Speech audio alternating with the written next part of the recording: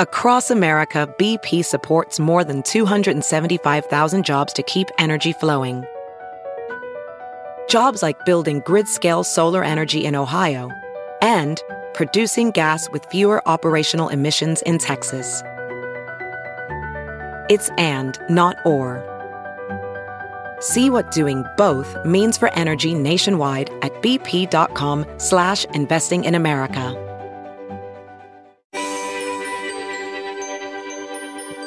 The Great Lakes account for 84% of North America's surface freshwater, and millions of people across the region depend on these lakes for water supplies, industry, travel, and recreation. In recent years, these lakes have seen a wide range of extremes, from record high water levels to sudden sharp declines, and it has been concerning local residents and officials. Mark Terragrosa serves as the chief meteorologist for MLive.com in Michigan, and he's been closely following the water levels in recent years. We'll discuss what factors may be at play here and how these changes could impact local communities and ecosystems. Mark, thank you for joining us on the Weather Geeks podcast. Hey, thanks for having me. Fantastic subject we're covering today. Well, but I've got to ask you the question that I ask all guests when we start Weather Geeks. How did you become a weather geek? Probably, I'm guessing we're about maybe the same age, probably about the same as you, the 1970s. Okay. 1974 snowstorm, Thanksgiving snowstorm. I grew up toward the Chicago area. 1974, we had the terrible Tuesday outbreak of tornadoes. 1974, I was playing baseball in the Chicago area, and we had baseball-sized hail. Then that summer, my parents brought us down toward Kentucky, where my mom's family's from, and the devastation was just incredible. 75, we had a Thanksgiving snowstorm. Listen to this. We're going to our family farm in southern Illinois, and it's snowing like crazy. We have to stop at a truck stop in Effingham. I said, Dad, look over there at that table. I saw a guy's back of his head. I said, that looks like Muhammad Ali. It was. Wow. It really was him? It snowed in at the truck stop about 60 miles north of our family farm. You know, this was in the days when he was the best in the world. Sure. The greatest, as they say. Yeah. 1976, we had an incredible ice storm. I don't know where you're from, but if you remember that through the Great Lakes, inch to 2 inches of ice accumulation, blizzard of 78. Chicago, we had the blizzard of 79, and I was hooked. And then the 80s went kind of quiet. Yeah. So I think that, around sixth grade for me. And so that would have been the 70s for me as well. So very typical story. Let me give you a little bit of Mark's background before we really dive into this discussion on Great Lakes water levels. Excuse me. Mark's the chief meteorologist at MLive.com in Michigan and a chief meteorologist at farmerweather.com. And he has a bachelor's degree, a BS in meteorology from Northern Illinois University, a very great program with a couple of our alum now professors there at NIU. So shout out to Dr. Walker Ashley and Dr. Victor Gensini, who are a former alum of my program at the University of Georgia. Mark, tell us about MLive.com for listeners that aren't familiar with it. Okay, MLive is it's a newspaper group that, decided in about 2008 that newspapers probably aren't going to be the big way that people get their information. So they formed a conglomerate of local news sites, and there are a lot of MLives around the country. So you might be familiar with NJ.com, New Jersey for New Jersey, and the parent company owns that one, and that's kind of the MLive of New Jersey. We have AL.com for Alabama. That's a very popular one.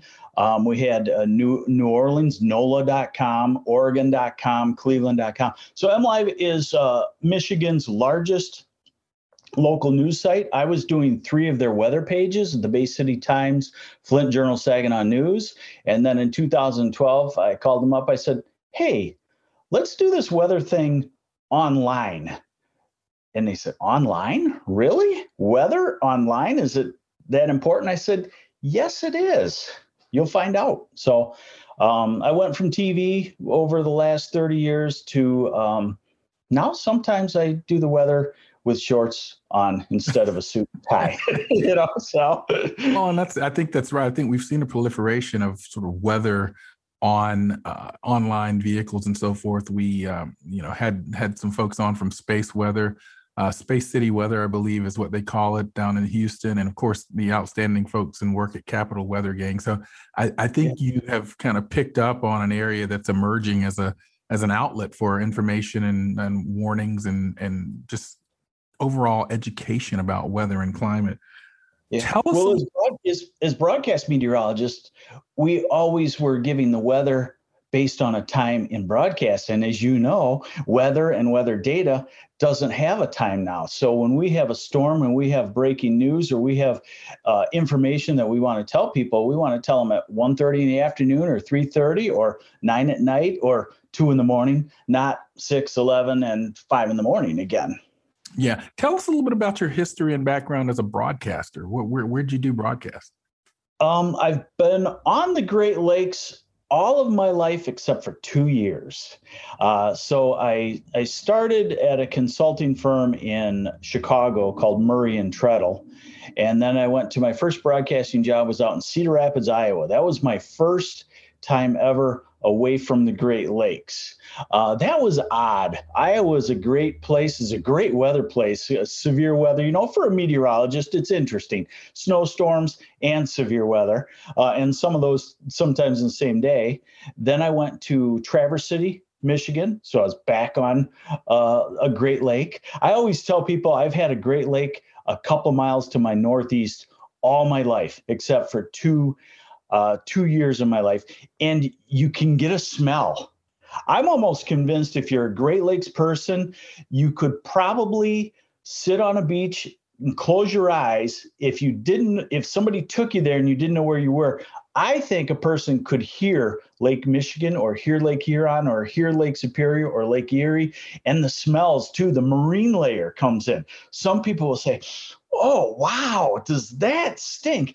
I grew up in it on the north side of Chicago, and it's like, it's like going into your grandma's house. It didn't smell real good because it was kind of an old smell, but you go back there today and you still remember that smell. So Traverse City, then I went down to the Flint, Saginaw, Bay City market in Michigan. I was in Green Bay for a couple of years, and then back to Flint, Saginaw, Bay City. Yeah, so that was actually a question that I wanted to ask you, sort of about your experience living on the Great Lakes. What are some of the unique weather features of the Great Lakes? I mean, I'm thinking lake effect snows, algal blooms, lake shore flood events. Tell us about sort of some of the fascinating and unique weather sort of typical of that region. Okay. Well, the lake effect is really fascinating. And most people know about the big picture of lake effect. But now when you get into it for 30 years, you see these small scale events. And wow, how did I ever forecast in 1992, lake effect? I can remember, and you've been in meteorology, you've made forecasts, sometimes you just feel like Mother Nature is pointing at you and throwing you a curve and saying, you know what, we're going to cause a rainstorm to form on your picnic just to show you I'm still boss. Well, we actually had a radar, one of the first radars up in Traverse City. It was a small market, but a guy developed this Doppler radar, and it showed this circular area of lake effect snow coming down Grand Traverse Bay. It stopped it got into downtown Traverse City, and it snowed about 10 inches in 3 hours on a sunny day forecast. Wow. And I saw that in the early 90s. I said, how are we ever going to be able to forecast these things? They're going to just burn us every once in a while. Now with the modeling that we have, those show those. We learned about the lake-induced mesoscale vortexes, and now I've seen them enough that I recognize the synoptic or the overall pattern where I can kind of forecast the possibility of that a couple of days in advance. Seiches have been amazing. And Tell us about Seiches, because I think that's one that many of our Weather Geeks listeners may not be familiar with. Yeah, it's a Great Lakes thing.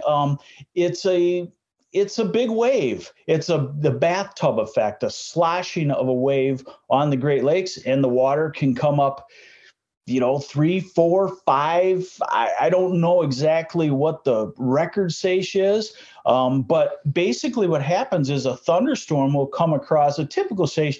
A thunderstorm will come across, say, northern Lake Michigan and not hit the southern half of the lake, and it'll put out this big wind and this big wave or a pressure difference, and it'll kind of slosh the water to one side, maybe over toward Milwaukee, Waukegan, Chicago, and then it'll slosh the water back over to the other side. There have been deaths. In the 50s, there was a sage in Muskegon that came up onto the beach and over the pier. And there was one at Navy Pier in Chicago, too, I believe, in the 50s. And that is one thing that actually we could still use. We could use a sage warning system in the Great Lakes. We just heard that here on Weather Geeks. We're talking with Mark Terragrossa. And Mark just gave us a little breaking news, and I love that. We don't have a sage warning system? Not really, no. It happens so fast. No. What do we need? What would that be comprised of, in your opinion? Well, like all warning systems that we've developed, it would be faster communication. It would first be, just like the tornado warning systems started, I see a tornado out in my farm field. And then as they got better, the communication got back to the Weather Service and to the media to disseminate it. That would be the first thing, is we would need to know about it the instant it happens, by a boat, by a city, by a beach. And then it would need to be disseminated out within seconds, because as you know, waves travel very quickly. So it couldn't be something that, in an hour or two, we will see a sage. It would be in the matter of minutes, probably. Yeah, that's a good talking with Mark Terragrossa here. Now, this unique environment, the Great Lakes, I'm reading some statistics here prepared by our Austin production staff, says that the Great Lakes are one of the world's largest surface freshwater ecosystems. What prompted your research into water levels in the Great Lakes? How'd you get into that? They go hand in hand with weather, and everybody's fascinated by the Great Lakes. Again, if you live in the Great Lakes, we call ourselves water people. It just feels weird to be out in the land and not have water close to you. So it's just a fascinating subject that, as the scientist of a TV station or a scientist of MLive, I'm also the chief meteorologist at farmerweather.com. That's my own site, actually, and it deals all with ag weather, because I feel like the ag weather has been forgotten about, actually, as farmers need more information. The ag weather has gone downhill too, I kind of believe, as other forecasts have gone up. So the lake levels and all the lakes, it just interacts great with weather. I'll give you one stat. When I started working with the Army Corps of Engineers, they had some great scientists there that gave me some just fun facts that people like. 1 inch of water on Lake Michigan and Lake Huron is 800 billion with a B gallons. Wow. 1 inch of water. Wow. And where this came in was, the lake levels always go up and down. And the lake levels, 2012, 2013, very dry, went down about 4 feet. Well, most people were convinced that people are stealing our Great Lakes water. They're pumping it out through Chicago. They're filling up the Mississippi. The bottled water companies are taking it. They're shipping it overseas, all this stuff. I put the math numbers to it. The bottled water industry does pull water out of the Great Lakes. It's worth, if I can remember this correctly, it's worth about 1/14,000th of an inch on Lake Michigan and Lake Huron. One rainstorm, a large-scale rainstorm, can put a half inch or inch of water back into the lake overnight. Right. So 1/14,000th of an inch is not a big deal. So I had to start doing the math to convince readers of MLive, farmerweather.com, that it's weather. that really drives the ups and downs of the lake levels. Have you heard you can listen to your favorite news podcasts ad-free? Good news. With Amazon Music, you have access to the largest catalog of ad-free top podcasts included with your Prime membership. To start listening, download the Amazon Music app for free or go to amazon.com/ad-free news podcasts. That's amazon.com/ad-free news podcasts to catch up on the latest episodes without the ads. And we are back on the Weather Geeks podcast. I'm Dr. Marshall Shepard from the University of Georgia, and I'm talking with Mark Torregrossa about weather, Great Lakes, and water levels. And, you just heard him talking about water, and, it takes me back to fourth grade, and we learned about the water cycle. There's a sort of finite amount of water in our system cycling around through evaporation and condensation, precipitation, and so forth. And your point about weather and sort of the hydrometeorology, if you will, the rainfall and so forth, is so key.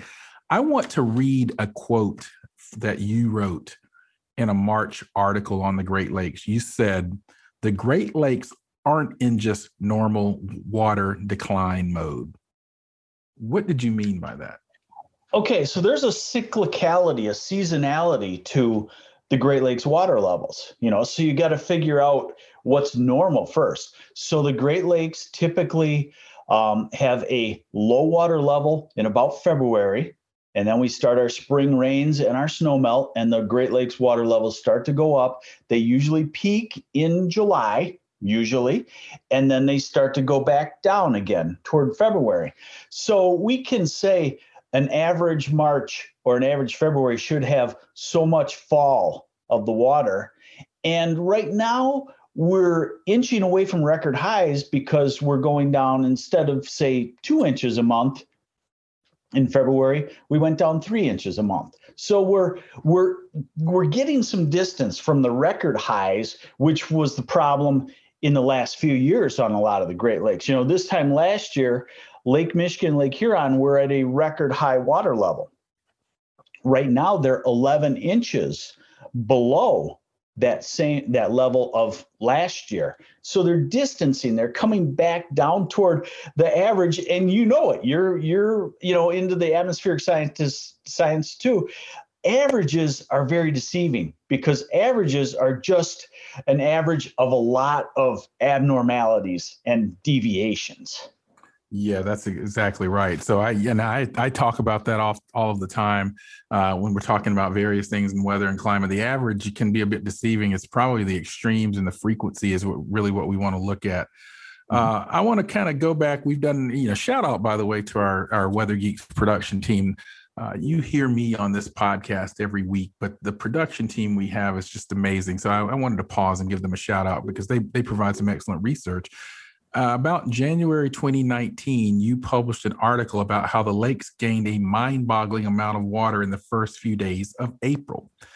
You said that some lakes gained as much as 500 billion gallons in that short span. What do you attribute that to, that in that particular event? Heavy precipitation. So it was rain. Yes, it was one of the, and at that same time, we may have the snowmelt coming into it also. But if I remember correctly, in that situation, we had just a very large storm system that encompassed, most of, say, one drainage basin, say Michigan Huron drainage basin. And it sends the lake up again. So just remember, 1 inch of water is 800 billion gallons. That sounds like a lot. But when you get 1 inch of water over all of Wisconsin, all of Michigan, all of Ontario, you're talking a trillion gallons of water in a couple of days' time. The amount of water in the atmosphere is just mind-boggling, and then we got to get into our climate is changing. Yeah, well, I was just about to go there because I wanted to know if you're seeing any trends in sort of the frequency and intensity of these water level changes. Oh, definitely. Well, the thing on the water levels is where an increased climate change, still, me as a meteorologist, I want to call it global warming, because that's generally what is happening, And I know the public has a real hard time with Michigan April's turning colder as the globe is warming. But let's just get it back to the globe is warming. And we know as meteorologists, what is warmth? Energy. And what does energy turn into in the atmosphere? It turns into precipitation a lot of times. Clausius-Clapeyron relationship. As we have warmer temperatures, there's a capacity for more water vapor in the atmosphere, and that becomes rainfall. I forget that because that was in the 80s, but I know. Basic, but no, I'm just stating basic physics is explaining exactly what you just said. Yes. So, but also as we warm up and it doesn't rain, evaporation goes up quickly. So for me, what climate change is doing in the Great Lakes is volatility of the water level. So, if we have a historic average water level and maybe a fluctuation over the course of a decade or two of a foot above and below that, now we're seeing, a classic example is 2012, we were 4 feet below the average and record levels. And now last year we were 4 feet above, and in the rainfall, 2018 to 2020 rainfall and heavy snowfall, winters, by the way, last 10 of 15 in the Great Lakes, more heavier than normal precipitation, whether it's rain or snow. We had the fastest rise ever that in recorded history back to 1918. A problem we get into is with some purists, they say, well, 10,000 years ago, the Great Lakes was, 50 feet higher. And 100,000 years ago, it was all dried up. Yes, it was, but we don't live in 10,000 time periods. We live in 50 and 100-year time periods. And so we'll see more volatility. We'll see more up, more down. We've put a lot more people on the water. People have more money now. They want to move to the Great Lakes, to the shoreline. Oh, I finally had my American dream. I got my mansion on Lake Michigan. Here's where the beach is. And they feel like the Great Lakes owe them that same water level. So, from what you just said, though, it's clearly more volatile. What, Mark, can we do about it? I mean, in other words, you see the volatility, you see the extremities, but you still see development in these areas. And the same sort of phenomena is happening on sort of ocean coastal areas too, even as we know hurricanes are becoming more intense and so forth. What do you do? What do we do? Well, I think we have to realize that severe weather is only severe when it hits your house. And you only believe that it will be that bad the moment it hits your house. And so I think we got to realize that, the engineers can say, well, the lake will only come up 3 feet. You might want to double it if you're going to build something close to the water, and will it go past that? I don't know, because of all the enormous potential for the atmosphere to produce weather that we've never seen before as climate changes. So we got to back off of the developments. First off, we have to go into it knowing something that not me as a meteorologist learned, but construction builder friends of mine taught me. Water always wins. Yes. It's the strongest force. It is. I think about an old comedy routine I heard from Richard Pryor, I think a long time ago. And he was like, you can't really stop water when it decides it wants to go. Exactly. So I think we got to realize that water always wins. It's going to go up and down. What can we do about it? We can reduce our influence on the atmosphere. I think you might find this interesting. I talked to 100 scientists about Great Lakes water levels. These were Great Lakes scientists. They knew 20 times more about the Great Lakes than I did. But they wanted me in there because they have to write papers, and these universities, kind of put a scorecard on you. How many people are reading your paper online, and is it worth all the funding and whatnot? So they wanted me to come in and tell them, how do you get people to read your scientific thing? What do you have to do, this and that? So I said, you know what? I've got this group of 100 scientists. I want to take a poll. I want to see if you believe in climate change, because every stat that we hear in the general media says 95% of scientists believe the climate is changing. And I said, well, I've never been asked, and I've never asked anybody. So I asked this 100. I don't like the words climate change. I'll be honest. So I wrote out the sentence, is the climate changing at an accelerated pace?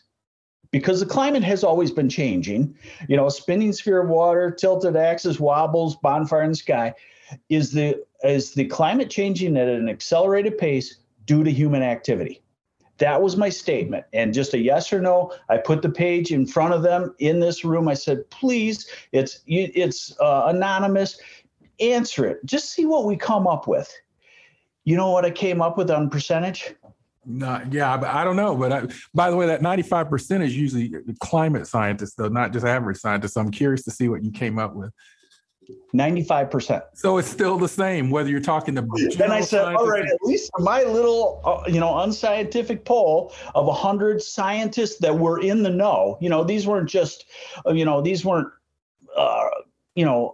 average scientists. These were Great Lakes scientists. These are Great Lakes.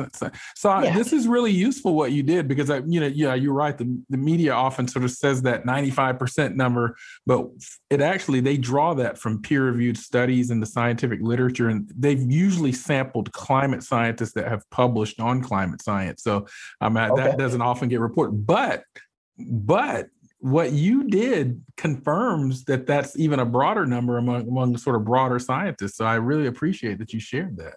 Right. Yeah. Great. So let me take a break, Mark, and then we'll come right back. VR training platforms, like the one developed by Fundamental VR and Orbis International, are helping surgeons train over and over before operating on real patients. As you practice each skill, the muscle memory starts to develop. Learn more at meta.com/metaverseimpact. And we're back on the Weather Geeks podcast. I'm Dr. Marshall Shepard, and I'm talking with Mark Torregrossa about Great Lakes water levels. Now, another thing that I mentioned briefly when we started this podcast is algal blooms. Now, I didn't realize it was such. I guess I did hear something about algal bloom problems. I know in parts of Florida where I did some of my undergraduate work, it's a really big challenge. How big of a problem is algal blooms in the Great Lakes, and what's causing them, and are they getting worse? Lake Erie has the worst problem with it, and it's a significant problem. The other Great Lakes, not so much, because there's a good flow and a good motion of water and they're deeper. But we do see other small scale algal blooms on Lake Michigan, Lake Huron. I haven't heard about it on Lake Superior. Lake Ontario has a pretty good flow. What the agronomists and the people that study the nutrients going in say is that it's fertilizers, and also other phosphorus things, that all the people moving closer to the lakes. And so, yes, they are. And then it's weather driven. Light wind and heat supports them. So if you get a stagnant upper level dome of high pressure, not much weather, say a droughty pattern, then that sun is beating down and the algae loves to bloom, and it explodes to the point that, 1 out of 3 years now, you can look at a satellite picture of Lake Erie and see a large green gooey mass. Very similar to the Lake Okeechobee thing and possible red tide causes in Florida, and so they're trying to really evaluate it, try to forecast it, and try to minimize. I think I work with a lot of farmers, and the farmer is a scapegoat a lot in this, but a farmer does not waste fertilizer because fertilizer costs money too. Sure. Farmers have to make a profit. So they put the right amount on, but then you get a 5-inch rain in a warmer atmosphere. That's one thing that we should talk about, is that the warmth has shown an increased 1-inch rain days in the state of Michigan. As you go north, the UP now is having 4 more 1-inch rain days per year than they did, say, 20 years ago. You get these heavy rains, heavy runoff, and then it gets into the Great Lakes eventually. Yeah. And you mentioned satellite images showing these gooey green blobs. Another thing we see on the Great Lakes with satellite images is ice cover. What are you noticing about changes in ice cover and sort of seasonality of it? Ice is made by cold, and the winters are trending warmer. So if you average, again, we got a lot of variations from year to year, but if you average it over time, the Great Lakes ice cover is being reduced. I like to use like a 5-year moving average, to see the differences, because then again, 2012, we had near record ice cover. And that's real hard for folks to grasp. Wait a minute. Everybody's telling us the globe is warming, and we just had a winter that we haven't had since 1976. We must cancel this whole plan, and no, it's just a quirky thing. The other thing that I have a hard time getting across is that, you remember the lava lamp? Oh, yeah. Yeah. I just saw one in the mall the other day, actually. The back. Yeah. You turn it on, and the red blob starts going up, right?